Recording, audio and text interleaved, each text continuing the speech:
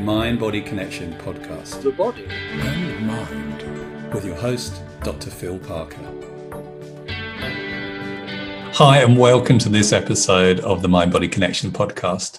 I'm your host, Dr. Phil Parker, and today I've got the incredible pleasure of speaking to a great friend and mentor of mine, Judy DeLozier. She has been around the field of personal change and development since the early 70s, hanging out with the founders of NLP in California and some amazing people, including Gregory Bateson and Milton Erickson. We're going to talk to her about that, about her life and things she can teach us from her deep experience of understanding the mind and the body from a particularly unique perspective. So a very warm welcome to Judy DeLozier. I hope you enjoy finding out from someone who's been there, who was there at the start of many of these things, meeting some of these incredible people, learn something interesting that makes a difference to you. So welcome, Judy. So lovely to see you. Always a pleasure.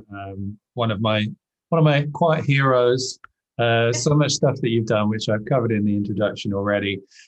Great to have you on this podcast, which is all about the mind-body connection. So that's the mind, the body, and how they connect. So I start with this kind of basic question with most people, which is, so for you, how do you define the mind-body connection? How do you think about it? How do you explain it to people? Well, I always kind of think about the idea, first of all, how is it not connected? It's like, how could it possibly not be connected? Otherwise, I would be this like floating head, just kind of moving around. I think, over time, we began to think of mind as something that is brain as opposed to something that's produced by this living organism. And I think that's a difference that makes a difference. When people think of mind, quite often they think of brain. And when I think of cognitive mind, I think of up here, that space behind my eyes, when I'm thinking, right? As opposed to mind being something that's produced through the pathways of every signal that's sent out through the organism. So can I think in different ways? Yeah, I mean, I can think cognitively, and I can think also with my body. Sometimes I say to people, if you're trying to do something and you're very clear up here, that's what you want, but you go for it and something stops you, who's in charge of the house there? where, as they say in Greek, Pios kani komando sto spititu, who's in charge of your house? I mean, I'd say there's something underneath. And what is it underneath? It's that whole underlying system that understands a set of connections called, my body. And also the biggest connection is the fact that the nervous system, the spinal cord, doesn't stop at the neck. It goes all the way down to the tailbone and innervates the whole body. So the whole body is a thinking mechanism. So the idea that there is a split between the mind and body is only an idea that the conscious mind can have. Yeah. I mean, I think even the conversation, the mind is in the brain. Well, as soon as you say that, you're already stepping into anatomy, aren't you? If the mind is in the brain, then the mind and the brain connect. I mean, it's, as I say, pretty much at the beginning of every podcast, it's kind of a trick question, really, because as soon as we have the word connection, it suggests they are two discrete entities. Yeah, exactly. And that's where Bateson would say it's an error in epistemology, right? It's an error in our thinking that leads us down a certain pathway. And that pathway is to make the underlying assumption that they're somehow not connected. And that's erroneous, because you can't do without the other. You can't have one without the other. I guess you could think about it like nicotine. There's like a lot of ways that you can take nicotine. Like what do they call it? What is the way in which you can smoke the cigarette, or you can do a patch, or the delivery system? It's like the body's not just the delivery system for something else. So I agree. It's a trick question. And it's one of the reasons I started this podcast was I came across some people on social media, and I was talking about the mind-body connection. They were going, it's all nonsense. There is, it doesn't exist. And I was like, that's such an interesting, What? yeah, interesting position. But they were like, no, you can't. Basically, their argument was you can't affect the body with the mind. And there's no evidence for that whatsoever. And there's been some great examples. I'd be interested to hear what yours is, but there's been some great examples of people on the podcast so far saying, well, here's my best example. One was Dr. David Hampton, who said to a guy who said there's no evidence of the mind-body connection. He said, well, when you get excited by looking at pictures of naked women or imagining naked women, is there any physiological response in your body to that? And the guy went, oh, yeah. Yeah, exactly. I mean, yeah. I mean, the fact that this is an interactive, systemic, this is a system, and it's all connected. And it's just a question of where I put my attention. Yeah. To me, it's just a question of attention. Yeah. So I want to talk to you a little bit about the early days of NLP, which you were involved in I think the 70s. I want to talk a little bit about your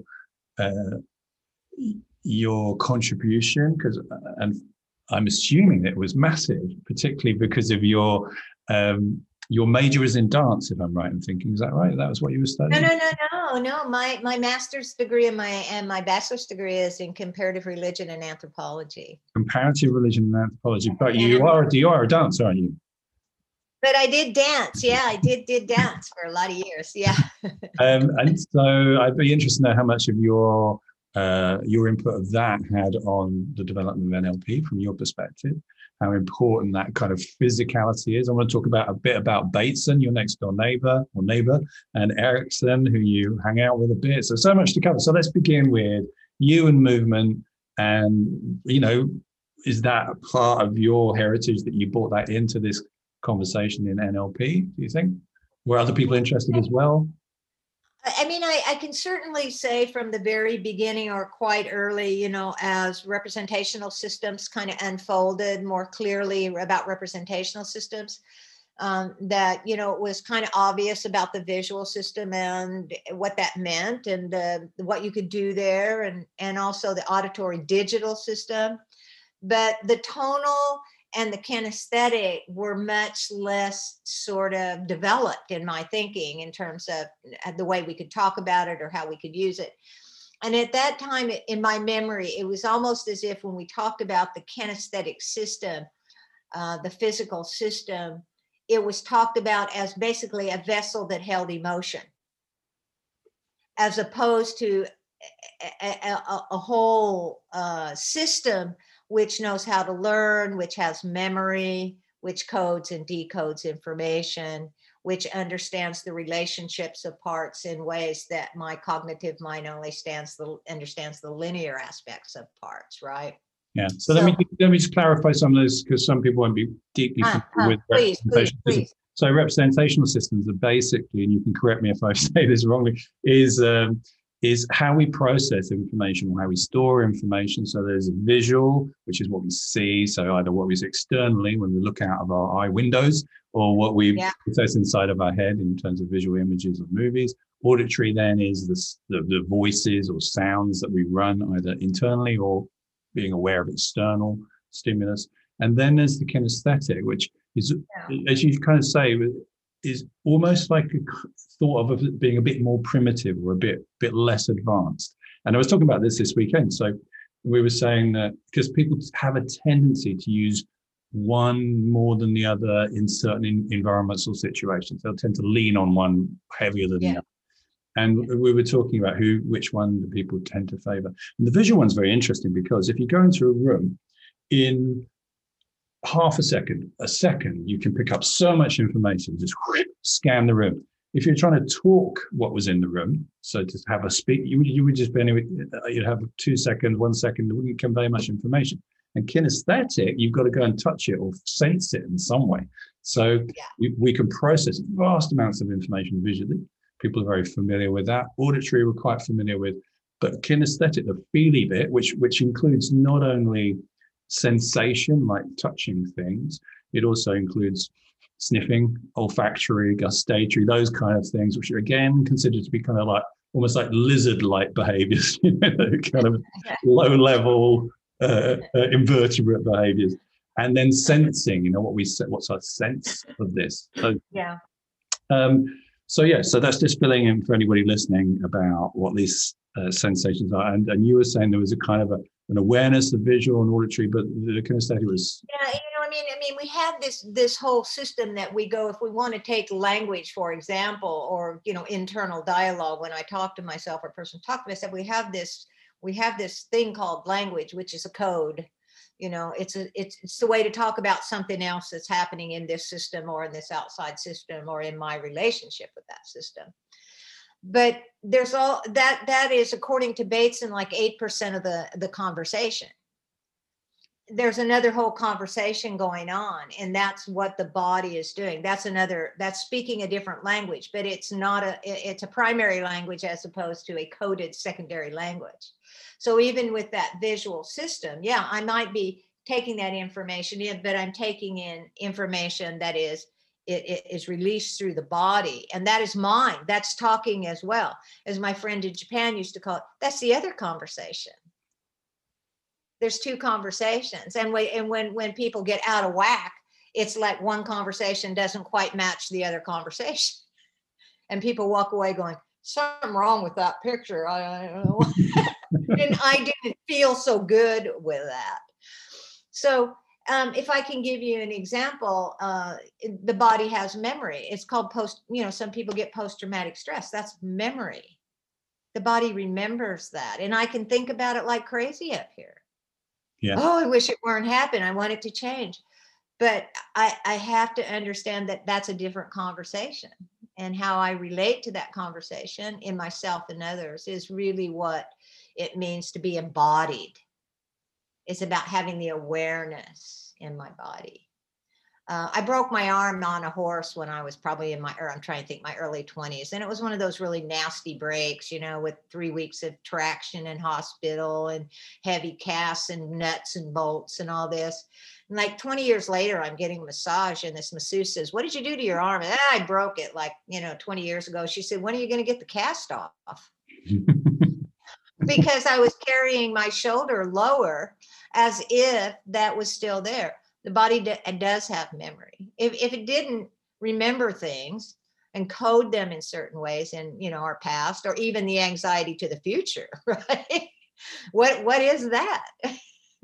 Well, because also we although we may have cognition about stuff, we feel it not in our minds. We feel it in our stomach feels sick, our heart races. There's an output from that into the tissues, into the muscles, into the absolutely, and absolutely. vice versa. And I think if you look at something like the heart math at Stanford, I think there's other things going on too. I just was talking to a doctor in Berlin recently about how much influence that has on our kinesthetic system.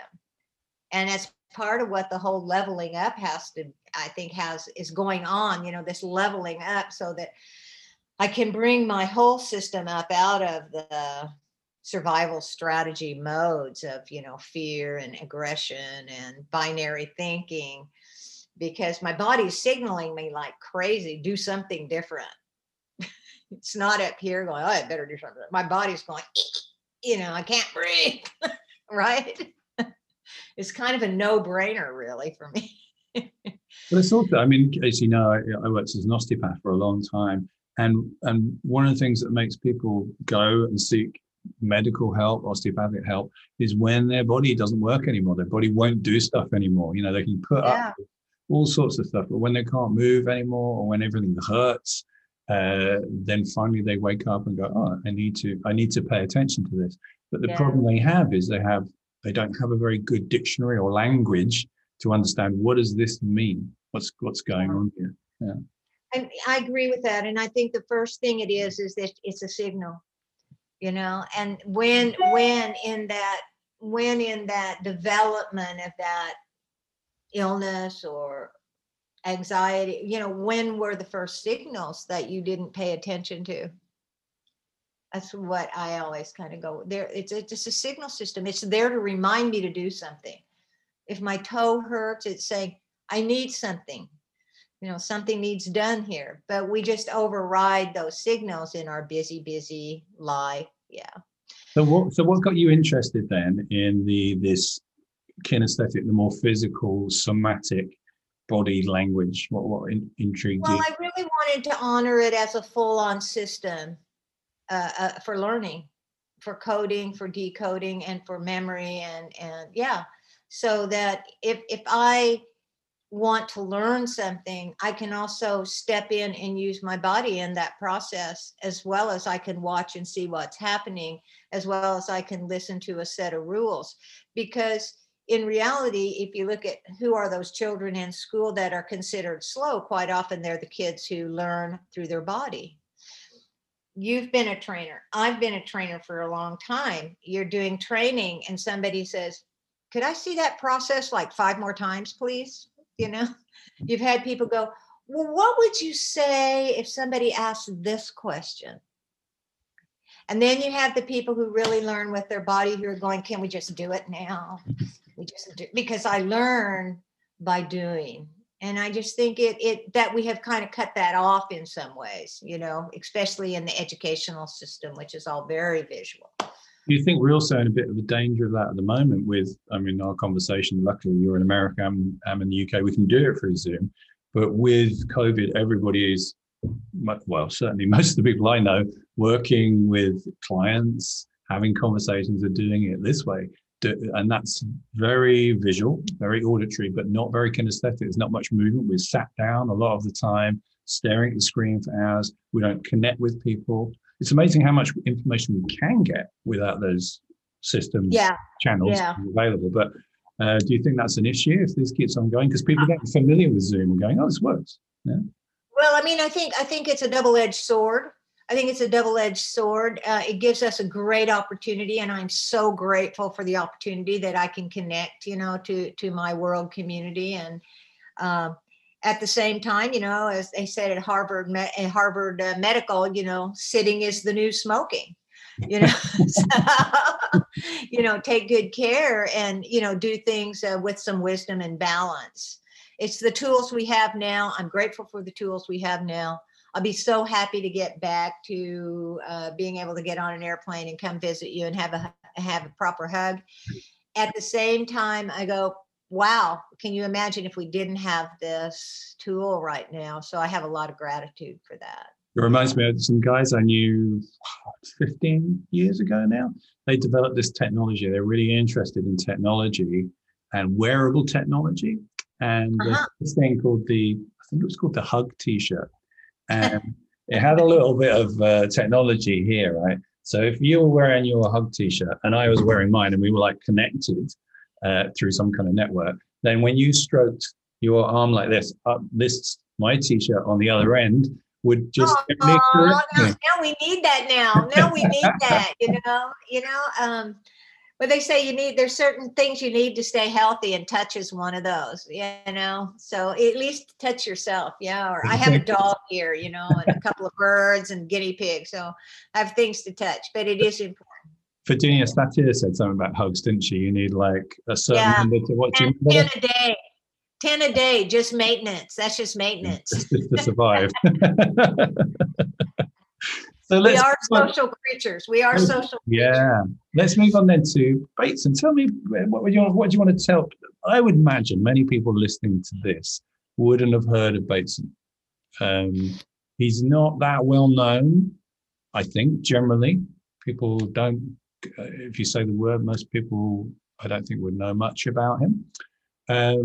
He was very interesting. I was reading a bit about him today, about his dad, his family. Yeah. His dad was like a William Blake scholar, wasn't he? And a premier biologist, I think. Yeah, he rediscovered Mendel's that's right, Gregor Mendel research and coined the word genetics. Actually, coined the word genetics, yeah.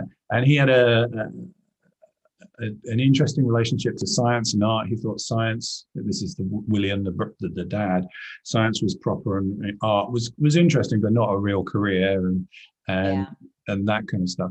And then he had 3 sons, I think. One who died in the First World War, one killed himself. one committed suicide, Yeah. and Gregory, who he really wanted to be a biologist, and Gregory didn't want to be. And my understanding is that the field of anthropology at that time was about 20 years old. It was quite a new discipline when he was a young guy, and that one of the mentors or teachers that he had said, "You might like this, you know." You might like this anthropology stuff. And so he went in that direction, and then of course met Margaret Mead, and then that's a whole nother story. But what I loved about Gregory Bateson is that for me, he was a Renaissance man.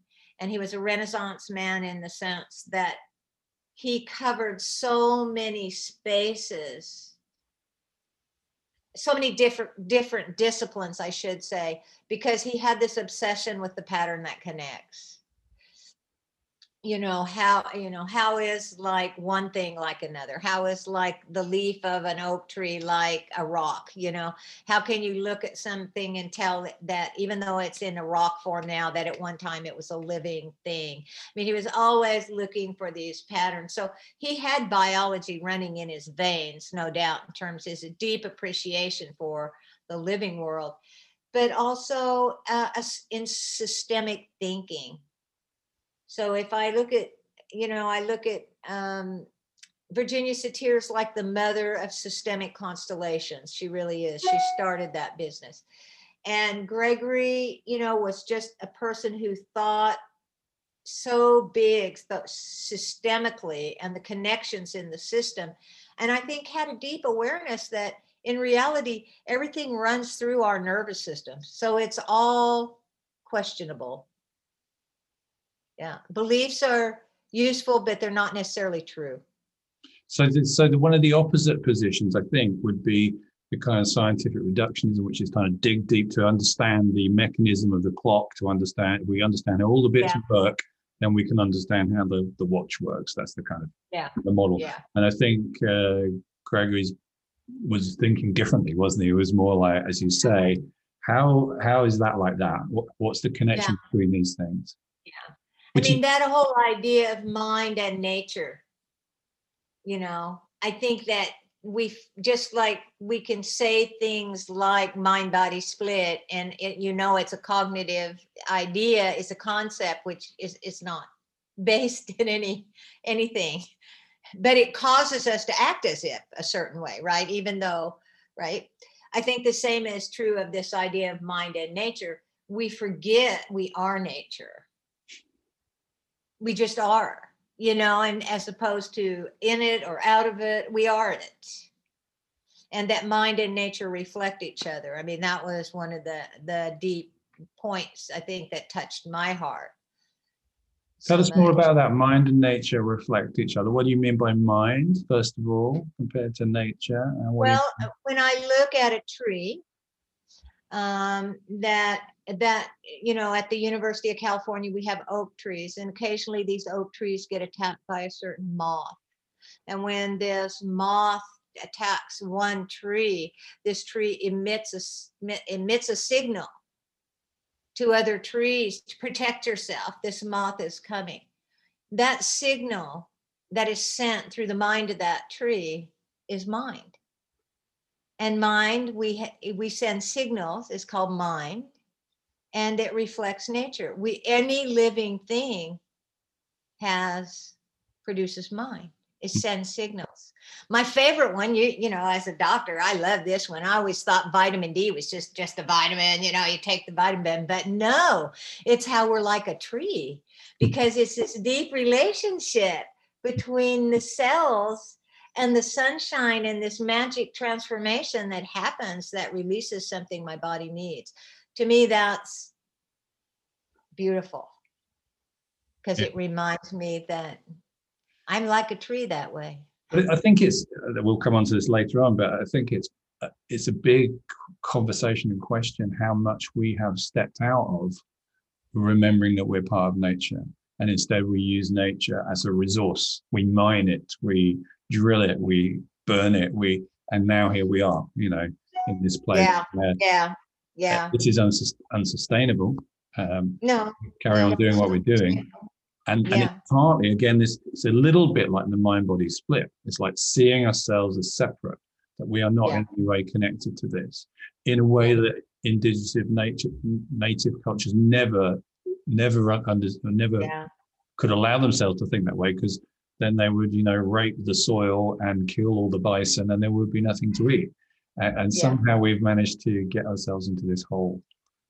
Well, I always said, from being from religious studies originally, and well, still am. In fact, a lot of my friends are still trying to get me up to Berkeley, to get a doctorate in church, Judy. No, I don't think that's going to happen.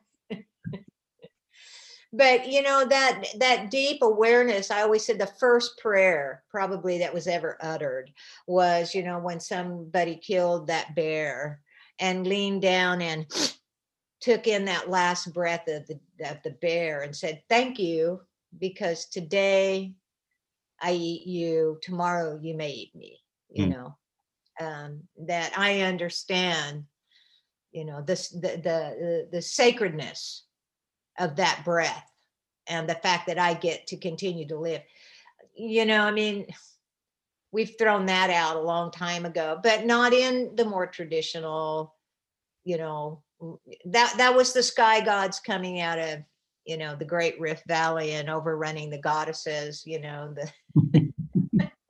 certainly in the Native American tradition, I know that's one of the things they do, isn't it? When they take an animal for yeah, even vegetables to eat, they say yeah, thank you for yeah, for your gift that sustains us, and that yeah, brings an awareness, doesn't it, to that, rather than this mass-produced. Open the box of frosted Cheerios, that come yeah, from the Magic yeah. Frosted Cheerio factory somewhere over there, and we don't think about it in any way at all. No, that's it. I mean, I remember talking to kids from big cities that they never saw a cow in a complete form except in a picture, maybe.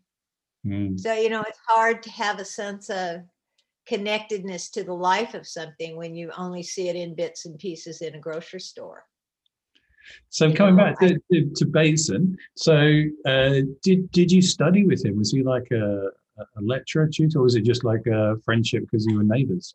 No, he was a professor at the University of California at Santa Cruz for quite a while I was there.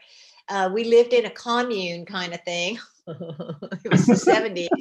And Robert Spitzer, had a big piece of land up in the Santa Cruz Mountains, and he had Science Behavior Books was the first company that produced, that published any of the NLP books. The Science Behavior Books was the company that published, I think, the first NLP book, actually. NLP Volume 1, I think, and some of the others. So there were a bunch of houses up there, and there was John Grinder and myself, and there was Gregory Bateson living across the street with his wife and his daughter, Nora, who was a young girl at the time, little girl.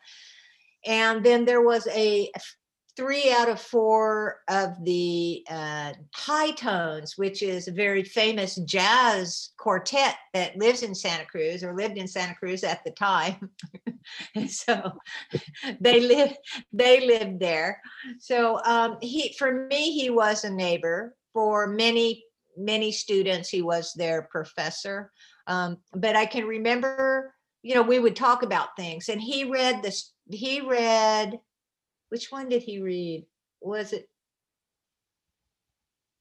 I guess it was on the meta model. I'm trying to remember if it Structure of Magic, I think, wasn't it? Yeah, The Structure of Magic. Thank you. He read The Structure of Magic, and he loved that book.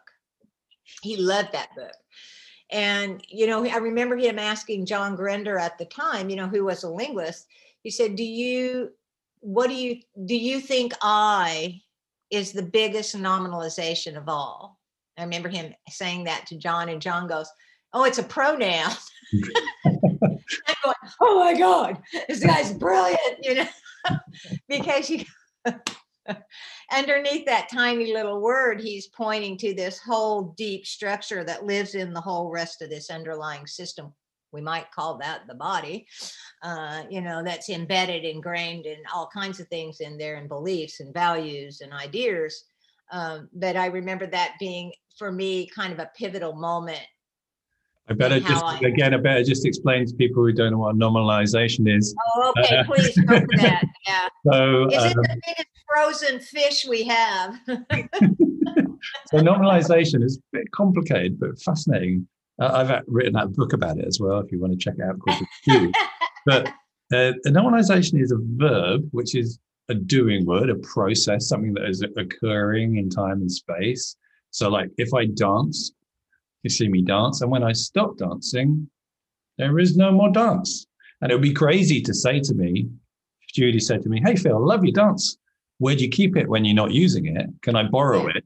I go, well, it doesn't exist in that shape and form. It's not, because dance is a noun and dancing is a verb. We should say, lovely dancing, Phil, not I liked your dance, because dance doesn't exist in that way. And the real test from NLP is, the question you ask is, can you put it in a wheelbarrow of indeterminate size? So you can't put dance in a wheelbarrow. You can't, it doesn't show up like that. You can put the moon, and you could put this cup, and you could put Judy in a wheelbarrow, because these are nouns, normalizations are verbs, which sounds like a strange thing to be bothering talking about, but it is really important, because as soon as we noun it, it creates this staticness, this stability. So we say, I have this anger inside me. I feel this anger. We're talking about it like a thing.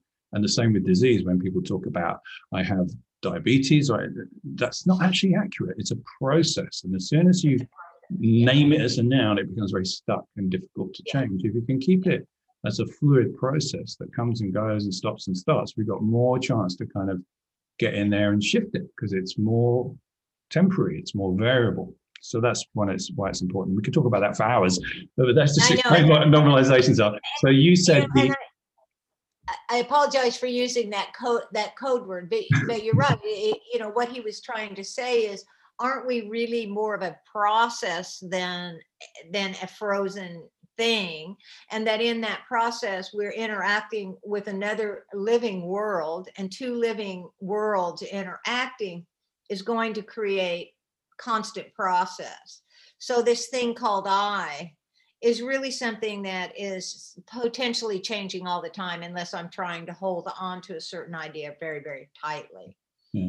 So it is a really interesting thing that he says, talking about this possibly almost the smallest word, A and I. Probably A and I.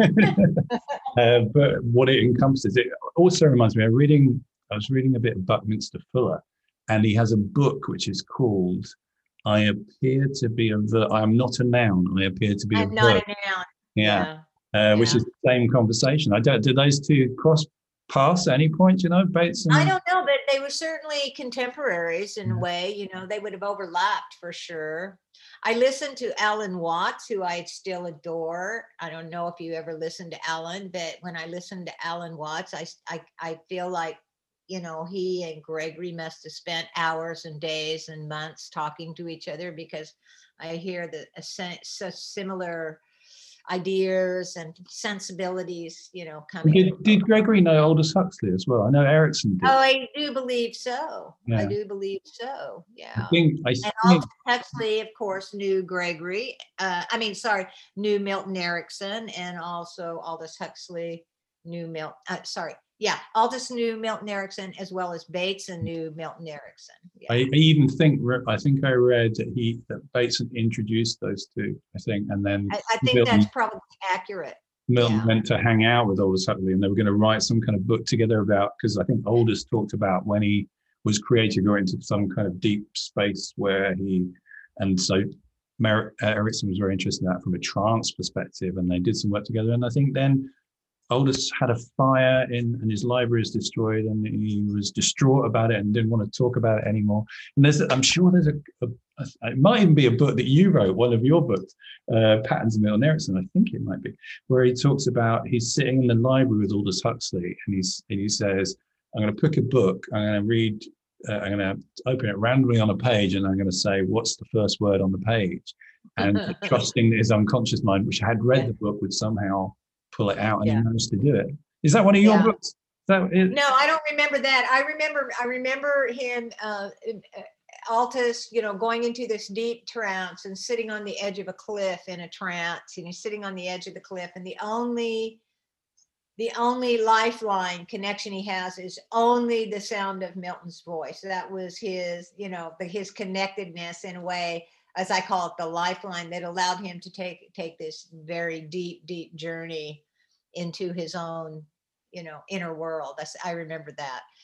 And then Gregory went with Margaret Mead to talk to Erickson about trance before they went to do their work in Bali, trance work in Bali as anthropologists. And then it was Gregory who wrote the original letter for Richard Bandler and John Grinder, to go and meet Dr. Erickson. Yeah. Interesting stuff. Yeah. Through all that. Interesting time. So let's talk then a bit about Milton Erickson, who I find a fascinating person. I never met him. I was in Phoenix roughly around the time he died, bizarrely enough, as a young teenager. I think he died in 82, I think. 1980. Yeah. Yeah, Gregory, Milton, and my mom all died in 1982. And 1980. And so I figured they had probably reorganized all of heaven pretty quickly. So you spent some time I'm right in thinking, with Milton Erickson, staying in his little guest house. Is that right? So I did not stay in his guest house, although other people did, because John and I were staying at a hotel, or I was staying at a hotel. But you hung out. You hung out with him. We hung out. Yeah, we definitely hung out. But some people won't have heard again of Milton Erickson. Probably quite a lot of people will, because they've heard me talk about him before. But if you were to describe him firsthand, because mine's only secondhand, firsthand description, how would you describe him? Why is he of interest? Well, first of all, I would describe him as very intriguing. I mean, because you meet this, when I met him, he was 76. When most of us from NLP, I would say all of us from NLP, it was from the time he was 76 until he passed away. Beautiful, elder, white-haired man, dressed all in purple, which he said it was the only color he could appreciate. So in the wintertime, he would wear sort of that dark, rich purple. And in the summertime, he would wear more lilac, a light purple, in a wheelchair, extraordinarily observant, and very, very sweet, and very tricky. Tricky in what way? Tricky. Yeah. Well, I mean, he was a man of his time. He was a man of his time. He had a pretty rough row to hoe, as we would say. He came out of that time in where people did, what do you call it, where you lay on analysis, where you were doing analysis. That was sort of what the structure at the time was. And he said, look, I want to get on with my life. I don't want to spend 7 or 8 years on an analyst's couch in order to decide whether I should get married or not. I kind of want to move on with my life. And so that sort of motivated him into this idea of a briefer therapy, in a way. And, he was a doctor. He pushed people's edges because he was a pioneer, very much like Virginia Satir was a pioneer, pushing the edge of the known model at the time and getting backlash. I think they tried to take his credentials away at least once. And then he became, very, very famous for his ability to use altered states to help people change. And he would get people who were at the end of the line, everything else they'd tried and failed. And they would find themselves, with Milton. And you can go back to the 50s and you can see him doing absolutely beautiful, official, ritualistic hypnosis as defined at that time to be done, in a therapeutic setting. When I met him, he was just telling a short story after another short story after another short story. And you knew very well he was talking about you, but there was just this ambiguity because he wasn't using your name. So I can give you an example. Yeah, yeah. Yeah. So, it was always kind of a joke that people would go to visit Milton Erickson and then they would go away and some of them would go, wow, this guy changed my life. But most of the time people would go away and go, yeah, it's an old man, told a bunch of old stories, who cares, but their life would change in these beautiful and amazing ways. They didn't necessarily always reflect it back, but many times they would write him a note, well, I'm married and have 4 kids now. Life is so beautiful, right? Da, da, da, da, da. So John and I would go to visit him. And John would say to me, call Milton and let him know that we're coming. And I go, okay. So I'd call up and he would go, who is this? Milton would say, who is this? And I'd say, this is Judy DeLozier. He would go, I can't recognize you. Not, I don't recognize you. I can't recognize you, right? Oh, I live with John Grinder. Oh, okay. Okay. Right? No, this is a man of his times. That's how I say it. Beautiful guy. But he had ideas about how life should be. So what was he trying to say? That you guys should be married? And is that what the message like that? Something like so this goes on 3 or 4 times, right? So finally John goes, well, call Milton. I go, no way, you call him, because every time I call, I have to go through this crazy, thing. And he goes, well, just say you're Judy Grinder. So I call and I go, hi, Milton, this is Judy Grinder. Oh, come over immediately. And so when we arrive, he meets us outside and he gives me this bouquet of flowers. And he asks John to push his chair over by the Palo Verde tree. And he asked John to kiss me under the Palo Verde tree. Now, this was his way of being okay with this relationship, which for him, I think was a little bit outside what, Yeah. And then he began to tell these interesting stories. These 2 young psychiatrists came to him once and they wanted to know if they should, live together or should they get married? And I didn't know. So like he just, it's these short little clips, all of them sort of sending this message. And towards the end of his life, that's how I saw him work was, he would just this sort of a foot in both the conscious world and the unconscious world, and having a person stand and hold in that space and make the connection through the system. It was very beautiful. Yeah.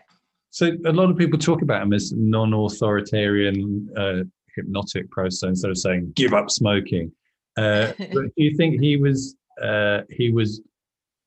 trying to get you to get married or just get you to look at that? What do you think his take on it? I think probably both at the same time. I think, to look at that, but also I think, in his world, that was the appropriate thing. Mm. Well, he had a thing, didn't he? He had a kind of stages of life, didn't he? That you would be a kid, then you'd be a teenager, then you'd fall in love, then you get married, then you have kids, then you become a grandparent. Yeah. And if any of those stages were missed out in his model, then problems could ensue. I think that was one of the. Yeah, I think things like that, where just when I say he was a man of his time, and he must have been born in. When was he born? When would he been born? Well, in 1900. Yeah, 1900. If he died in 1980, he would have been born, and he was 80. Yeah, so he would have lived through the Great Depression and all that kind of stuff. Yeah. And interestingly, he was married twice, wasn't he? He was Carol. He had Carol, his first daughter, by his first wife, and then he married Betty, and I think they had 4 children. Oh no, wait, he didn't have Betty. Betty was not from his first wife. No, Betty was his second wife, and they also, I think, had a daughter named Betty. Oh, okay. Carol was his daughter from his. Yeah, he's a very interesting character. He did lots of, you say, radical, revolutionary things, some of which are quite, really? and other things which are quite amazing. And certainly Yeah. one of my Yeah. favorite books, which I'm pretty sure you are co-editor or author of, is the Hypnotic Patterns of Milton Erickson, which is where it breaks down his language structure. So there'll be Yeah. actual transcripts of what he said and then what it meant. So you Yeah. would have a sentence and what it meant. And sometimes the sentence would be on the left-hand side and then the description be on the right-hand side. And it will be one sentence and there'll be like 6 pages of explaining why he's chosen that. Very Yeah, the specific. importance of that. I mean, when I think of something like now, when we talk about timeline therapy, for example, that there's a whole sort of TM, timeline therapy. But, that's where I learned timeline therapy, to be honest, was with Milton Erickson, because he very much would go, go into a special space, allow yourself to go along life's highway, go back through this highway. Maybe somebody shows up because they're going through a difficult time and it hurts and it doesn't feel good. And he'll go, well, let's go down life's highway. We'll go back in time, find something that you got in trouble for before the age of 6, because you couldn't do anything very bad before the age of 6. And, you're probably going to get a spanking for that, and it probably will hurt worse, before than it does during or after. And then this just becomes sort of a whole model for my thinking of change personal history. This becomes a whole model for my thinking of re-imprinting. This comes a whole model from my thinking for timeline therapy. It was, from my personal experience, I thought it was all there. Yeah, he did a lot of that stuff. There's a story I think about the November Man. I think that's what it's called. The November Man. Yeah, which is this kid who I think didn't have a dad, or dad left or something, and he always regretted he didn't have a dad. And then he created an imaginary man who would visit in November. Yeah. And I think the out story or the backstory was, this was a person who wanted to have children and be a parent, and said, I have no skill because I didn't have any parent. And he created this character who, came and became a parent for this person over time, so that they had that knowledge, so that it gave them the freedom. I mean, those are beautiful things. And from a neuro-linguistic programming point of view, we're able to model some of that out, really. Because one of the things he's doing there is, instead of that model of, well, your history is what it is and tough shit, he's like, well, get over it. The first thing is, our history is what we remember it to be. Our history, our recollection of what happened is often quite wonky from what really happened. So those are those great fragments of history that get held together with the belief somewhere along the line. But if we're going to, have a slightly inaccurate version of history, it might be better to have a more useful inaccurate version of history that might inform about the future. And that comes against, the model that he would be working, other people would currently be working from, the kind of psychoanalytical model, psychodynamic model of go back, feel experience how awful it was, and so you learn something. And going, well, maybe that's just a model that maybe it works, maybe it doesn't, maybe there are other ways to look at it. And I think he was quite revolutionary in that as well, wasn't he? Yeah, I mean, that's why I always say I think he really, really was. He was really, pushing a frontier. He was really pushing an edge of development. I think Virginia Satir was too. I think in many ways Gregory was too. Gregory maintained even at the University of California, they would try to give the California huge amounts of money to the university to get him to do research, and to do research on something quantitative, to do a quantitative kind of research on something that was a qualitative thing by nature. He would go, you're crazy. You can't do that. And it would drive them crazy at the university because they want the money, of course, They go, no, I won't do it. So we said we're going to talk to you for about half an hour. It's been much longer than that, as always. And I don't want to take up any more of your time, but to finish with, it's been fascinating talking to you as ever. And so it's really one of the things there's so many things I love about talking to you anyway, but it's really nice to talk to somebody who was there, who does know, who did meet Erickson, who did hang out with Bateson, who has that connection. That's a really important thing.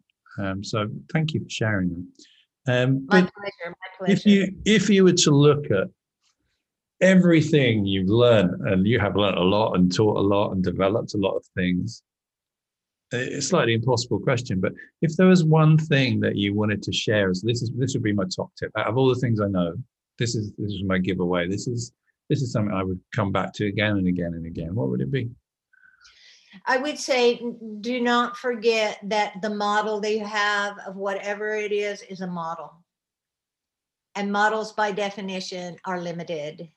And you base the model on its usefulness, and be prepared to allow it to expand or let it go at any moment. I don't care what model it is. A model is just a model. It's a description of the world that allows us to move forward or not in a certain way. And never forget that the model is not the world, and the world is extraordinary out there. And whether it's inside or outside, it's full of symbols, it's full of mystery, and it is full of breath.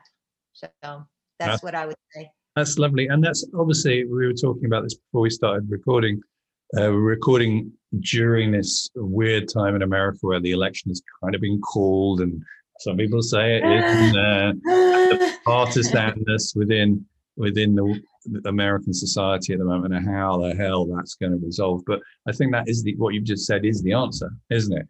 If people could really get that, everything I think is my best grasp of understanding stuff, but be prepared that maybe that's my best understanding based on what I know at the moment, and when I know more, it may be different, and be free to not be nailed into that. Yeah, and if it involves something like we were talking about, a potential conflict, I have to rise above the idea that it's an either or situation and just acknowledge the fact that both may be true, but I'm neither truth. I'm bigger than either truth, and I can think bigger than either truth, and anybody else can as well. Because binary thinking just creates polarity. Polarity creates conflict. And and again, I just have to start, and this is very Bateson for me, I have to think more systemically. And if I go, yeah, those are both true, but what else is true? There's a lot more truth, and there's deeper truth. And I guess that's what's important right now for me, is to keep looking for that deeper truth. Yeah. Great. Well, thank you very much, Judy. Great to speak to you as ever. And you, Phil, I love your smile. It just makes my heart just, just to see your picture, when it would come up on the link. I love that guy. Well, look, we'll see you soon in real life. I hope so. You take good care over there. Give everybody you can a hug from me. And okay. Thank you very much, Judy. Brilliant. Great to speak to you. You take care. Have a good day, yeah? Yeah, and you. Have a good evening. Ciao. The Mind-Body Connection podcast. The body and mind.